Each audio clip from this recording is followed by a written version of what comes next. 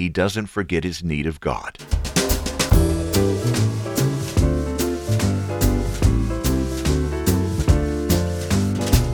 This is the LifeSpring Family Audio Bible, and coming to you from Riverside, California, podcasting since 2004, I'm your OG Godcaster, Steve Webb. This is the daily podcast where we're reading through the entire Bible in a year. And just a reminder that this show is pre-recorded. The lovely Lady Leanne and I should be in Florida by now. We'll be back home around January 13th, and since I am on vacation, I won't be responding on the show to any comments or prayer requests, but please send them in anyway because I will be checking my email while I'm gone. When I'm back, we'll try to get caught up on the show with the comments and prayer requests. Right now, I am in the Orlando area, and if you'd like to get together, let me know, so maybe we can set something up. Today, our reading is 2 Samuel 1-4, and I'm calling the episode, A New King. I'll have some comments after the reading, after which we'll learn what happened on this date in church history. Let's begin.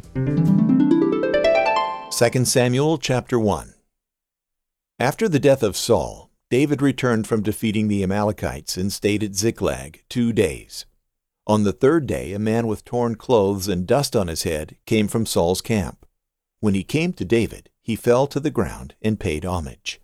David asked him, "Where have you come from?" He replied to him, "I've escaped from the Israelite camp." "What was the outcome? Tell me," David asked him. "The troops fled from the battle," he answered. "Many of the troops have fallen and are dead. Also, Saul and his son Jonathan are dead." David asked the young man who had brought him the report, "How do you know Saul and his son Jonathan are dead?" "I happened to be on Mount Gilboa," he replied, "and there was Saul leaning on his spear. At that very moment the chariots and the cavalry were closing in on him. When he turned around and saw me, he called out to me, so I answered, 'I'm at your service.' He asked me, 'Who are you?' I told him, 'I'm an Amalekite.' Then he begged me, 'Stand over me and kill me, for I am mortally wounded, but my life still lingers.' So I stood over him and killed him, because I knew that after he had fallen he couldn't survive. I took the crown that was on his head and the armband that was on his arm, and I've brought them here to my Lord." Then David took hold of his clothes and tore them, and all the men with him did the same. They mourned, wept, and fasted until the evening for those who died by the sword, for Saul, his son Jonathan, the Lord's people, and the house of Israel. David inquired of the young man who had brought him the report, "Where are you from?" "I'm the son of a foreigner," he said. "I'm an Amalekite." David questioned him, "How is it that you were not afraid to lift your hand to destroy the Lord's anointed?" Then David summoned one of his servants and said, "Come here and kill him." The servant struck him, and he died. For David had said to the Amalekite, "Your blood is on your own head, because your own mouth testified against you by saying, 'I killed the Lord's anointed.'" David sang the following lament for Saul and his son Jonathan, and he ordered that the Judahites be taught the song of the bow. It is written in the book of Jasher. "The splendor of Israel lies slain on your heights. How the mighty have fallen! Do not tell it in Gath. Don't announce it in the marketplaces of Ashkelon, or the daughters of the Philistines will rejoice, and the daughters of the uncircumcised will gloat. Mountains of Gilboa, let no dew or rain be on you, or fields of offerings, for there the shield of the mighty was defiled, the shield of Saul, no longer anointed with oil. Jonathan's bow never retreated, Saul's sword never returned unstained from the blood of the slain, from the bodies of the mighty. Saul and Jonathan, loved and delightful, they were not parted in life or in death. They were swifter than eagles, stronger than lions. Daughters of Israel, weep for Saul, who clothed you in scarlet with luxurious things, who decked your garments with gold ornaments. How the mighty have fallen in the thick of battle. Jonathan lies slain on your heights. I grieve for you, Jonathan, my brother. You were such a good friend to me. Your love for me was more wonderful than the love of women. How the mighty have fallen, and the weapons of war have perished." 2 Samuel chapter 2. Sometime later, David inquired of the Lord, "Should I go to one of the towns of Judah?" The Lord answered him, "Go." Then David asked, "Where should I go?" "To Hebron," the Lord replied. So David went there with his 2 wives, Ahinoam the Jezreelite, and Abigail, the widow of Nabal the Carmelite. In addition, David brought the men who were with him, each one with his household, and they settled in the towns near Hebron. Then the men of Judah came, and there they anointed David king over the house of Judah. They told David it was the men of Jabesh-Gilead who buried Saul. David sent messengers to the men of Jabesh-Gilead and said to them, "The Lord bless you, because you have shown this kindness to Saul your lord when you buried him. Now may the Lord show kindness and faithfulness to you, and I will also show the same goodness to you, because you have done this deed. Therefore be strong and courageous, for though Saul your lord is dead, the house of Judah has anointed me king over them." Abner, son of Ner, commander of Saul's army, took Saul's son Ish-bosheth and moved him to Mahanaim. He made him king over Gilead, Asher, Jezreel, Ephraim, Benjamin, over all Israel. Saul's son Ish-bosheth was 40 years old when he began his reign over Israel. He ruled for 2 years. The house of Judah, however, followed David. The length of time that David was king in Hebron over the house of Judah was 7 years and 6 months. Abner, son of Ner, and soldiers of Ish-bosheth, son of Saul, marched out from Mahanaim to Gibeon. So Joab, son of Zeruiah, and David's soldiers marched out and met them by the pool of Gibeon. The two groups took up positions on opposite sides of the pool. Then Abner said to Joab, "Let's have the young men get up and compete in front of us." "Let them get up," Joab replied. So they got up and were counted off, 12 for Benjamin and Ish-bosheth, son of Saul, and 12 from David's soldiers. Then each man grabbed his opponent by the head and thrust his sword into his opponent's side, so that they all died together. So this place, which is in Gibeon, is named Field of Blades. The battle that day was extremely fierce, and Abner and the men of Israel were defeated by David's soldiers. The 3 sons of Zeruiah were there, Joab, Abishai, and Asahel. Asahel was a fast runner, like one of the wild gazelles. He chased Abner and did not turn to the right or the left in his pursuit of him. Abner glanced back and said, "Is that you, Asahel?" "Yes, it is," Asahel replied. Abner said to him, "Turn to your right or left, seize one of the young soldiers, and take whatever you can get from him." But Asahel would not stop chasing him. Once again Abner warned Asahel, "Stop chasing me. Why should I strike you to the ground? How could I ever look your brother Joab in the face?" But Asahel refused to turn away, so Abner hit him in the stomach with the end of his spear. The spear went through his body, and he fell and died right there. When all who came to the place where Asahel had fallen and died, they stopped. But Joab and Abishai pursued Abner. By sunset they had gone as far as the hill of Ammah, which is opposite Giah on the way to the wilderness of Gibeon. The Benjaminites rallied to Abner. They formed a single unit and took their stand on top of a hill. Then Abner called out to Joab, "Must the sword devour forever? Don't you realize this will only end in bitterness? How long before you tell the troops to stop pursuing their brothers?" "As God lives," Joab replied, "if you had not spoken up, the troops wouldn't have stopped pursuing their brothers until morning." Then Joab blew the ram's horn, and all the troops stopped. They no longer pursued Israel or continued to fight. So Abner and his men marched through the Arabah all that night. They crossed the Jordan, marched all morning, and arrived at Mahanaim. When Joab had turned back from pursuing Abner, he gathered all the troops. In addition to Asahel, 19 of David's soldiers were missing, but they had killed 360 of the Benjaminites and Abner's men. Afterward, they carried Asahel to his father's tomb in Bethlehem and buried him. Then Joab and his men marched all night and reached Hebron at dawn. 2 Samuel chapter 3.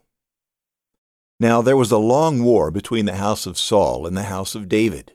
And David grew steadily stronger, but the house of Saul grew weaker continually. Sons were born to David at Hebron. His firstborn was Amnon by Ahinoam the Jezreelitess, and his second, Chileab, by Abigail the widow of Nabal the Carmelite, and the third, Absalom the son of Micaiah, the daughter of Talmai, king of Geshur, and the fourth, Adonijah the son of Haggith, and the fifth, Shephatiah the son of Abidal, and the sixth, Ithream, by David's wife Eglah. These were born to David at Hebron. It came about while there was a war between the house of Saul and the house of David, that Abner was making himself strong in the house of Saul. Now Saul had a concubine whose name was Rizpah, the daughter of Aiah. And Ish-bosheth said to Abner, "Why have you gone in to my father's concubine?" Then Abner was very angry over the words of Ish-bosheth, and said, "Am I a dog's head that belongs to Judah? Today I show kindness to the house of Saul your father, to his brothers and to his friends, and have not delivered you into the hands of David. And yet today you charge me with a guilt concerning the woman. May God do so to Abner, and more also, if, as the Lord has sworn to David, I do not accomplish this for him, to transfer the kingdom from the house of Saul, and to establish the throne of David over Israel and over Judah, from Dan even to Beersheba." And he could no longer answer Abner a word, because he was afraid of him. Then Abner sent messengers to David in his place, saying, "Whose is the land? Make your covenant with me, and behold, my hand shall be with you to bring all Israel over to you." He said, "Good, I will make a covenant with you, but I demand one thing of you, namely, you shall not see my face unless you first bring Michal, Saul's daughter, when you come to see me." So David sent messengers to Ish-bosheth, Saul's son, saying, "Give me my wife Michal, to whom I was betrothed for 100 foreskins of the Philistines." Ish-bosheth sent and took her from her husband, from Paltiel the son of Laish. But her husband went with her, weeping as he went, and followed her as far as Bahurim. Then Abner said to him, "Go, return." So he returned. Now Abner had consultation with the elders of Israel, saying, "In times past you were seeking for David to be king over you. Now then, do it.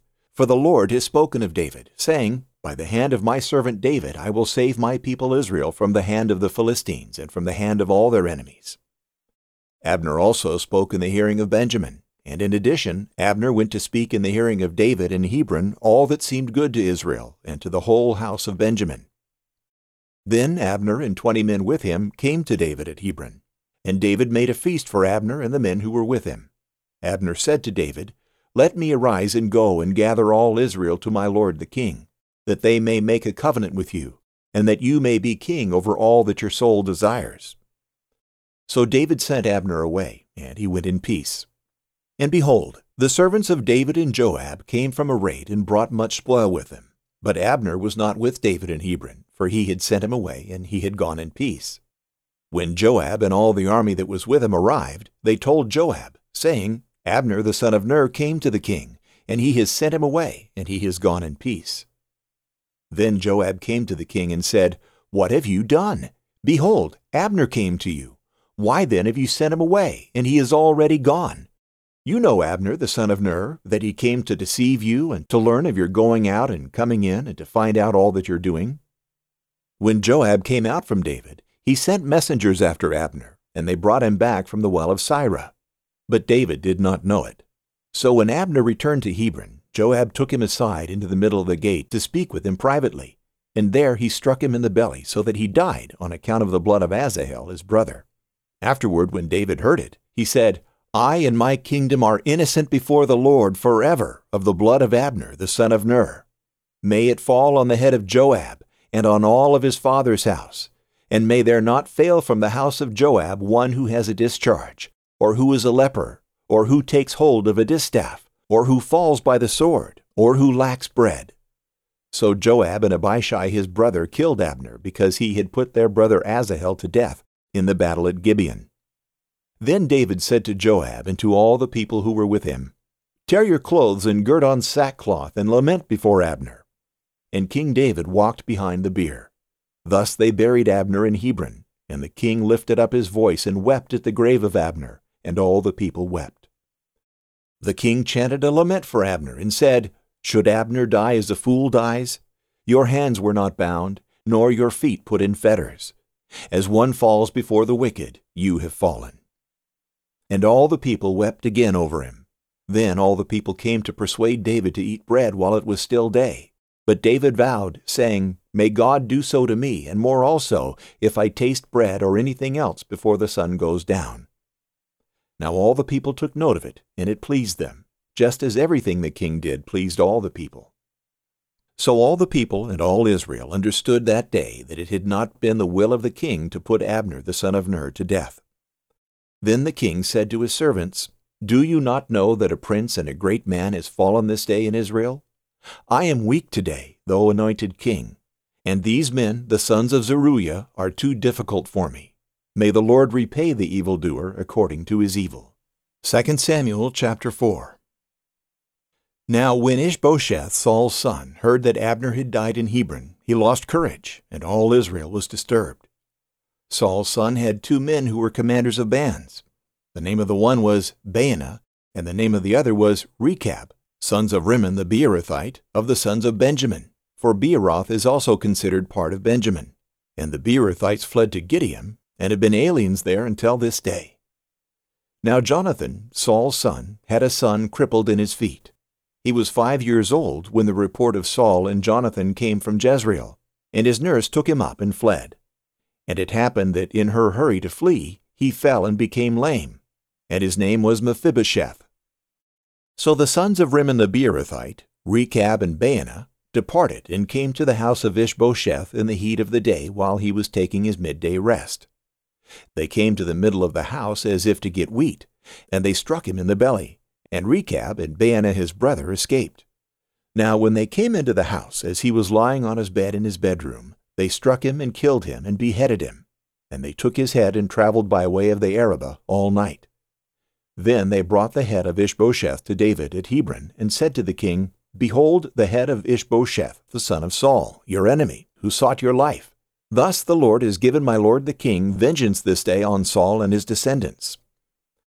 David answered Rechab and Baanah his brother, sons of Rimmon the Beerothite, and said to them, As the Lord lives, who has redeemed my life from all distress, when one told me, saying, Behold, Saul is dead, and thought he was bringing me good news, I seized him and killed him in Ziklag, which was the reward I gave him for his news. How much more, when wicked men have killed a righteous man in his own house on his bed, shall I not now require his blood from your hand, and destroy you from the earth? Then David commanded the young men, and they killed them, and cut off their hands and feet, and hung them up beside the pool in Hebron.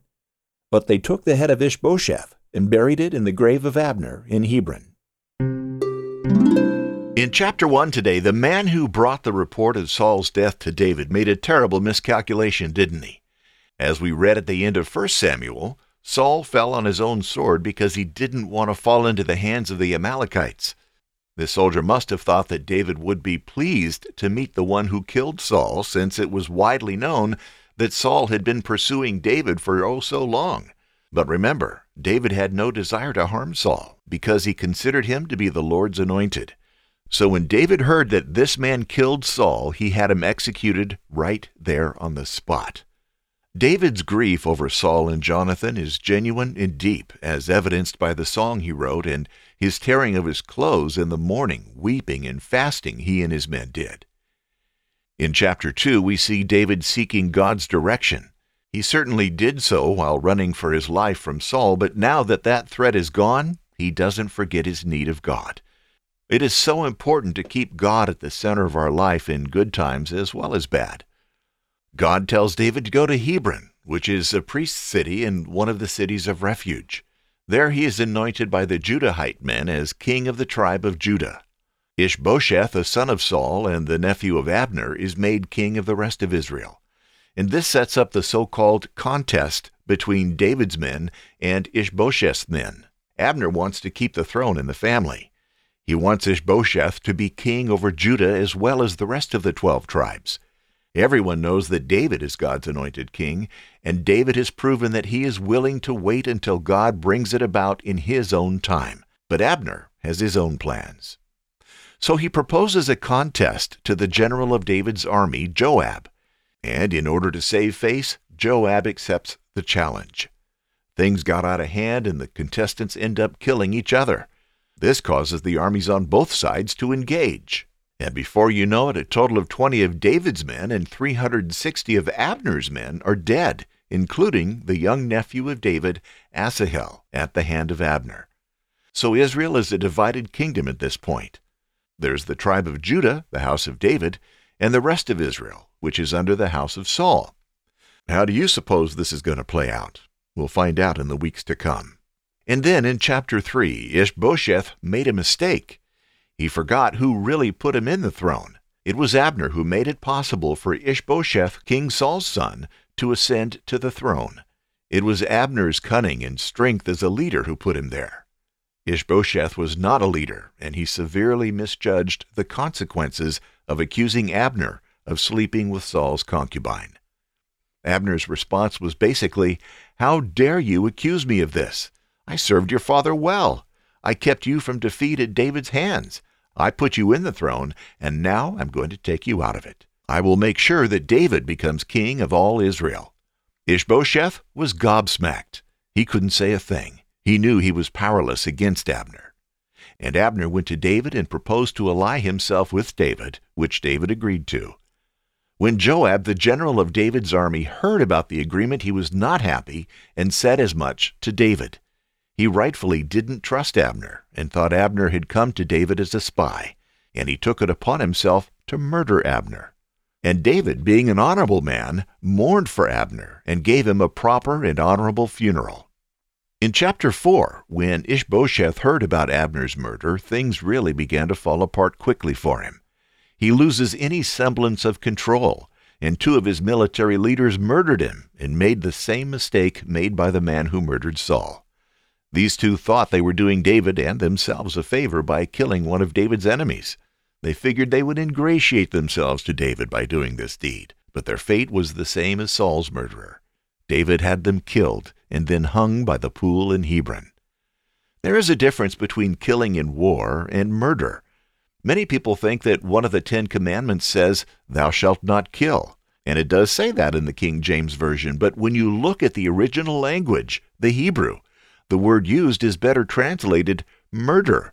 "You shall not murder" is the commandment. David knew this, and he did not want anyone to help him to the throne through murder. Beloved, be sure that if you think you're on a mission from God, that you're not doing anything against God's word. He is a righteous and holy God, and He will accomplish His will only in the bounds of what He has told us in His word is good and right. He will never ask anyone to break His own law. David made an example of those who crossed that line because he wanted everyone to know that his kingdom would be a godly kingdom. What are your thoughts? Comment on the show notes page at lifespringmedia.com/S12E120. And as I said, even though I am out of town, I will read your comments. Our reading tomorrow will be Psalms 51 through 53. Boost.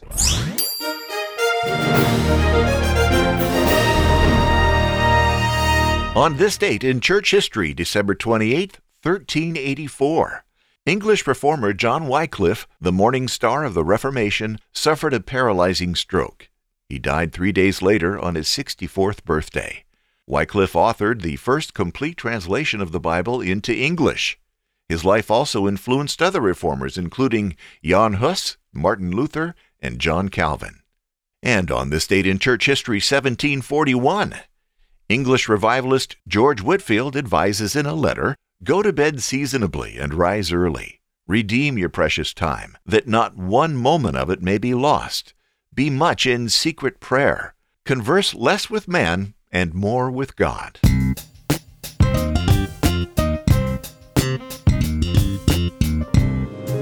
Until tomorrow, may God bless you richly. Thank you for joining me today. My name is Steve Webb. Bye.